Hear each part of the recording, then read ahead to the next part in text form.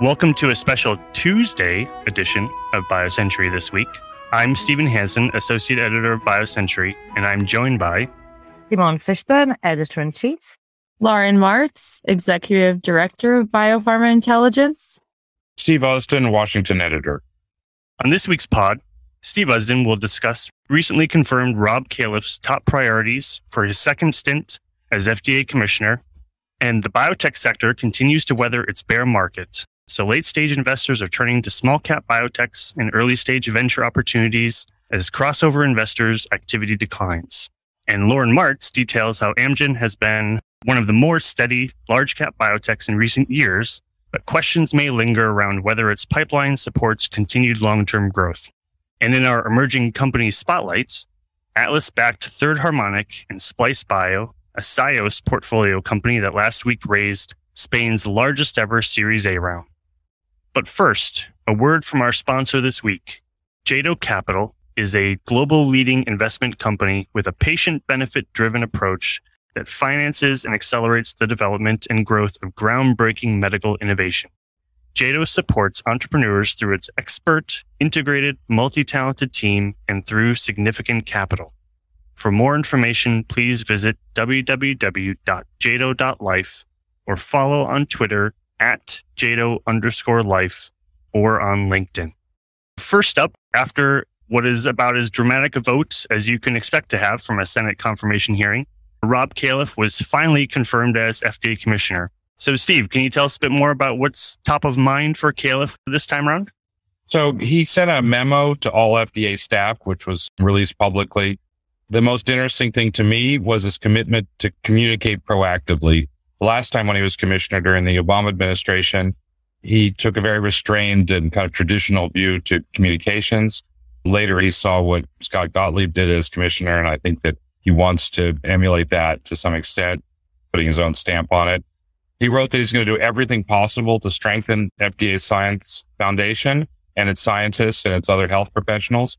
And then he said, quote, one important aspect of this involves countering misinformation about science. He also said that a purely reactive mode is not appropriate, especially in the new era of social media. Califf also announced that Janet Woodcock is going to remain as principal deputy commissioner. I've written about this before. She's working on an initiative to revamp the agency's IT infrastructure and to change its organization to make it more productive, to squeeze more out of the money that it's got. But Califf's got a full plate. He's got a lot of other things on his plate. He made a commitment to Senator Wyden to take steps to improve the accelerated approval process, including by holding companies accountable for collecting post-market evidence to confirm clinical benefits. I wouldn't be surprised to see FDA issue a policy that involves imposing financial penalties for egregious failures to comply with post-market commitments. And of course, he's got a lot of pandemic work to do, including figuring out how and when to transition FDA's operations back to something resembling pre-pandemic norms and determining which flexibilities and changes that were introduced in response to the pandemic to retain. I think there's a bigger picture that's really important, and it's very good that he has talked about the need to communicate proactively, because I think that there's a danger, and we saw it in the close confirmation vote, that Dr. Califf and FDA could become mired in the bigger controversies about science and truth that are going to be part of the Washington environment, part of the political environment in the run-up to the midterm elections. And I think after the elections, there's likely to be a focus on trying to question everything having to do with public health and science. It's going to get ugly. And I think it's going to be really important for FDA, for the companies that it regulates, for the public that relies on it, if the agency can get ahead of that and stay out of it.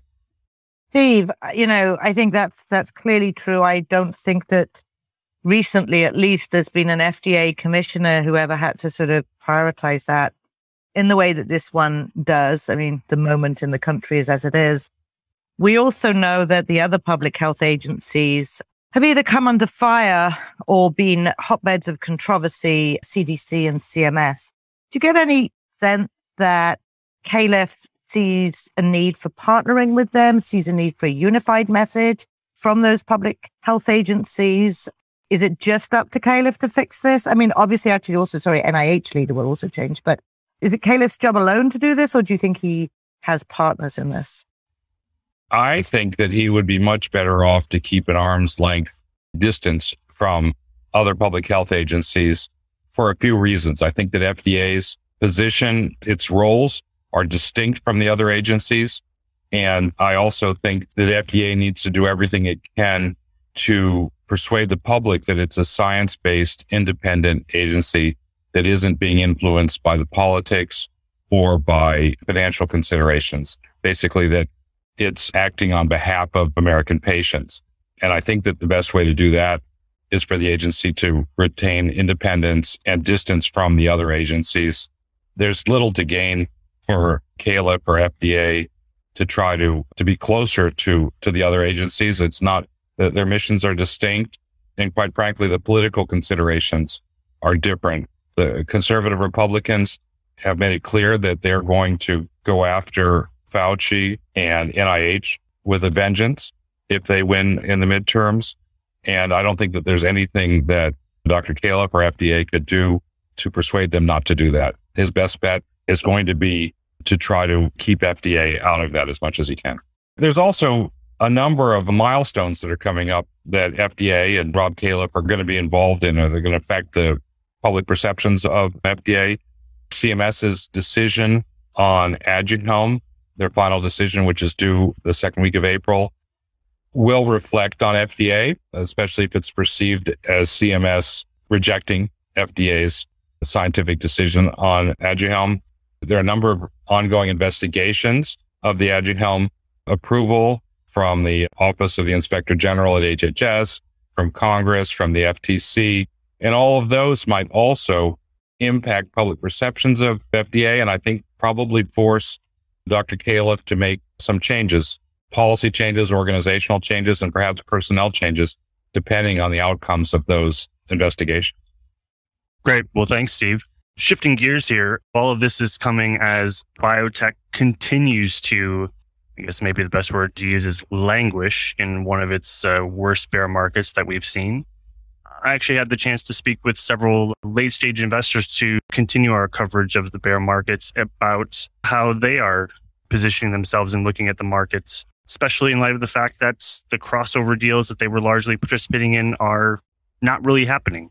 Maybe should come as little surprise to people that the poor performance we've seen on the markets and the poor performance of IPOs has led to a huge slowdown in crossover rounds that we've seen recently. We did an analysis of BioCentury's BCIQ data, and that showed crossover rounds fell 70% since the first quarter of 21, which was their peak, through to the fourth quarter of last year. So really without the ability to allocate to these sorts of deals, where these types of late stage investors are looking now is really to either go later into small cap biotechs on the public markets where the valuations are much more attractive. We know lots of them were saying that they feel that there's a lot of undervalued opportunities out there since pretty much everything across the board has been hit, or they're going earlier into Series A rounds.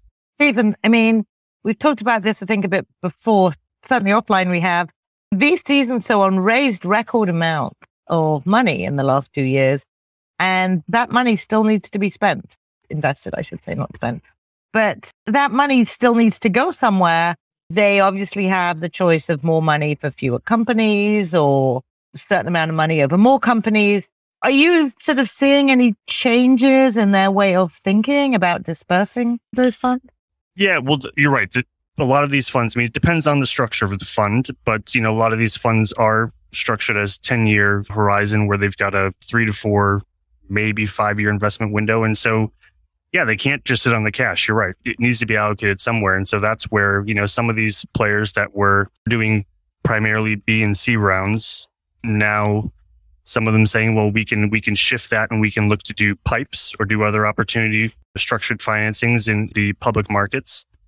Some of them are just spending that capital on the open market just to build positions, frankly, because with a market like this, I think as we saw, the most recent example would be March of 2020, where it was down like 40% and then it flipped and was up like 40% within several months. And so some of them are feeling like they need to act very fast. And if they have the structure to be able to do it, Some of them are just trying to buy positions on the open markets. But you're right. In terms of allocation, they were also pointing to the fact that they may just have to go earlier, because if you get into seed and Series A rounds, typically those are a lot less volatile when it comes to valuations. They're obviously a lot further away from the market. And so you can kind of position your portfolio to be a bit more resilient to the impact of the capital markets. But the question that then has raised, and I think that we'll have to keep an eye on this going forward, is that, as you said, the traditional early stage VCs, they've all raised record funds too, and they're still going along, building new companies, financing new companies at the normal expected pace. So if you have more of this capital dipping into that early stage space, you could have the situation where you just have more competition. There's more people trying to get in these deals, and could actually see valuations start to creep up. And so you might have this sort of dichotomy of where you've got rising early stage valuations when you have falling public market valuations. Then one last question from me, at least, Stephen. I mean, what everybody wants to know is, when's it going to hit the bottom? What are you hearing? What should we all be thinking? That's a good question. And it's one that I ask everyone when I speak to them. And I'd say 95% of the time, the answer is they have no idea. It's difficult. No one's feeling comfortable yet to call the bottom. Although I had one person that said, I think it was February 4th, they were calling that as the bottom. I'm not going to disclose who that is at this point, because I don't want to get them in hot water in case it doesn't end up happening. But otherwise, everyone's really, really uncertain, because the uncertainty is really largely related to sort of macro factors that are hard to predict. You have potentially rising interest rate environments. You've got this inflation that we're unsure as to whether it's going to remain controlled. So there are factors out there that could slam the entire markets and could drag down biotech with it, even if valuations already look very attractive. So even though people are saying that where valuations sit today, you would think you'd have a lot of people looking to start to get back into these names, and that you might see some buying momentum. These macro factors make it really hard to, I think, for anyone to really call a bottom at this point. But looking at other topics here, one that I know, Lauren, you've spent some time on in the past week. You've written pretty extensively about how successful Amgen was at rapidly reaching the market with their KRAS inhibitor Lumakras. Lauren, is that a strategy that they're looking to replicate with other pipeline programs? I think it is. When I spoke with Amgen's Ray Deshays last week, he called out specifically AMG 193, which is a phase 1 program targeting PRMT5. We don't hear too much about that target, but I think it's becoming an interesting synthetic lethality molecular target that there's a bit of competition in early clinical development, but he said this is a very high priority target for the company and for the industry. It's expressed in a lot of solid tumors. The problem with targeting it is that it's critical for healthy cells to survive too.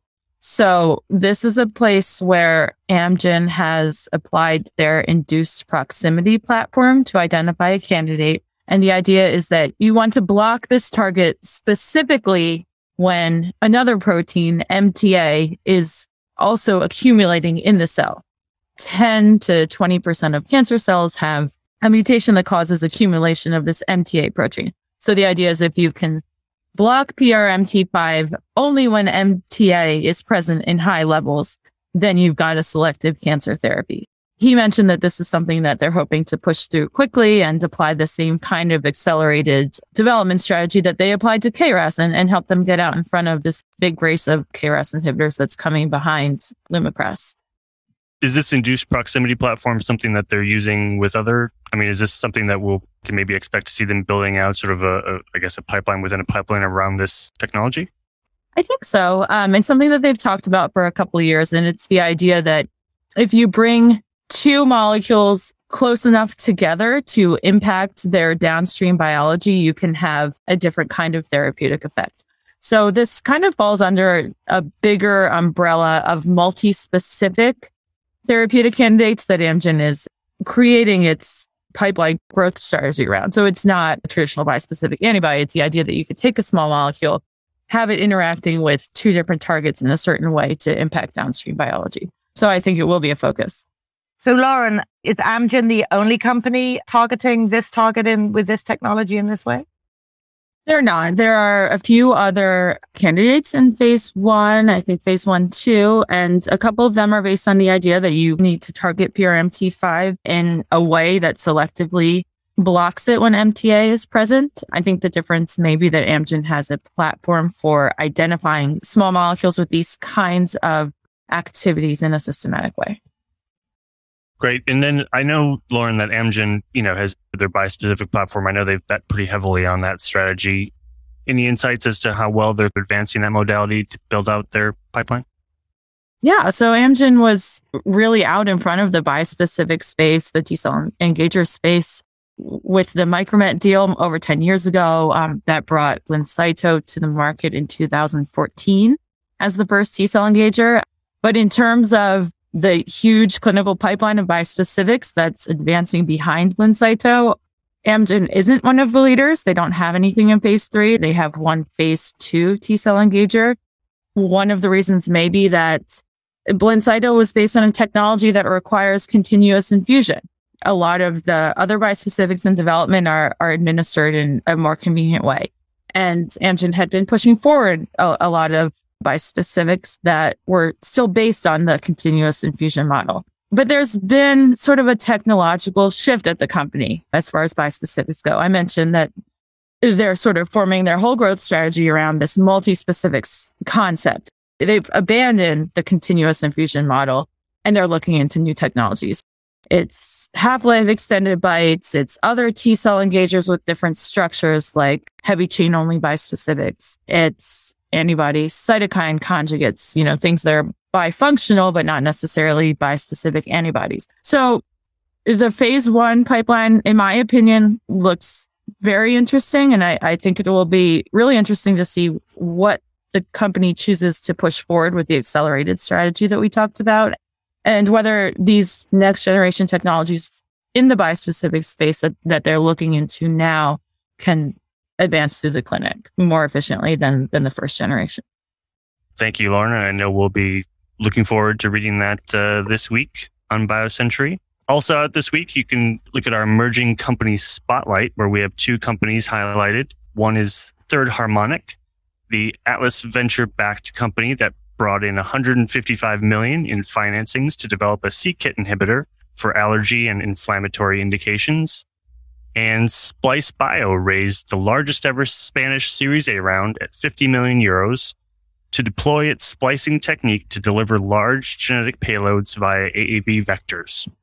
All of this can be found on biocentury.com, where you'll also find Steve Usdin will have a story on policymaking around the burden of rare diseases. Steve, did you want to say a few things about your coming story? Yeah, well, it's really interesting. I think it's really important. I spoke with the acting director of NCATS, NIH's Center for Advancing Translational Sciences, Joni Ruder, and also with Annie Kennedy from the Every Life Foundation. They have an article that came out in Health Affairs summarizing 4 different studies that have been done about the burden of rare diseases in the United States. And all of them converge around this idea that there's an enormous cost to rare diseases. The way that I put it is that the burden of rare diseases, it's a secret that's hiding in plain sight. People and policymakers have the false impression that because these diseases are rare, they affect very few people, that each one of them affects very few people, that rare diseases are kind of a marginal issue. But the fact is that 30 million Americans at least are affected by a rare disease. It's huge. And when you add up the direct and indirect costs of rare diseases in the United States, they're more than almost any single common disease. The other things that they talk about in my interview are about policy changes that can be made to improve rare disease research. And one of the things that they point out, and it wouldn't be obvious, I think, unless you're really in the weeds on this like they are, is the need for more ICD codes. These are codes that act kind of like hashtags that follow a patient from diagnosis to prescription to billing. And they make it possible for policymakers to know what the prevalence of a rare disease is, which is really important if they're trying to estimate what the cost of, for example, covering prescription drugs for that disease are going to be. And they also make it much easier for patients to get appropriate diagnoses. One of the things that's the most difficult about rare diseases is getting an accurate diagnosis. I think that most patients with rare diseases go years and years, some of them decades, before they actually get an appropriate diagnosis. And for diseases for which there are therapies that can halt the progression of the disease or save lives, these delays in getting diagnoses are really problematic. Thank you, Steve. That sounds like that'll be a really interesting read. Finally, coming up on the BioCentury show, we launched the BioCentury show last month. It's a 30-minute in-depth conversation with some of the most prominent leaders in life sciences. Our first two conversations are ready for viewing, discussions with Scott Gottlieb, the former FDA commissioner, and John Euler, the CEO of China-based global biotech BeiGene. And this week, we'll be posting Steve's conversation with Steve Pearson, founder and president of ICER. Steve, can you give us a sense of what to expect from that interview?